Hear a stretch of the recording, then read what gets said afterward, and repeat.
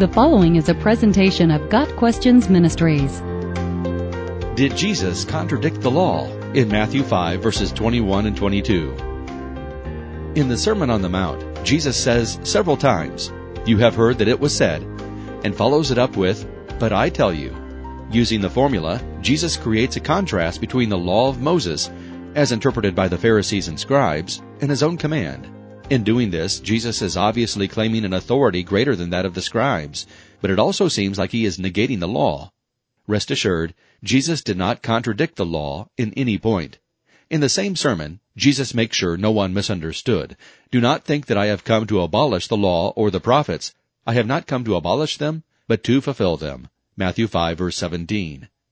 Jesus' point in the Sermon on the Mount was that God sees the heart, and that we are actually held to a higher standard than external conformity to a set of rules.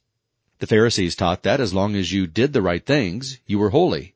Jesus said, "Not so. For I tell you that unless your righteousness surpasses that of the Pharisees and the teachers of the law, you will certainly not enter the kingdom of heaven." Matthew 5, verse 20. Jesus is teaching the necessity of having a heart to follow God. Putting on an act and going through the motions of serving God is dishonest. It is also futile, because God sees through the masks we wear. A person who pretends to be holy on the outside, yet nurtures a sinful heart, is a hypocrite. The Pharisees, whom everyone thought were holy, were guilty of just such dissimulation. God doesn't want more religious activity. He wants a heart dedicated to Him. Holiness starts on the inside. In Matthew 5, verses 21 and 22, for example, Jesus says, "You have heard that it was said to the people long ago, 'You shall not murder, and anyone who murders will be subject to judgment.' But I tell you that anyone who is angry with a brother or sister will be subject to judgment." The external command was, "Do not murder." This is a good command. We should not murder people. But we make a mistake if we think that's where our responsibility ends. Jesus said, in essence, God sees your heart.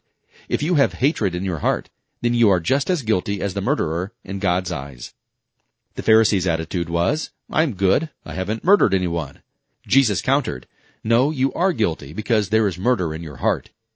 It's the difference between the letter of the law and the spirit behind it. Keeping the letter of the law doesn't make you righteous. None of us can keep the whole law perfectly anyway. God requires a heart transformation. We must be born again.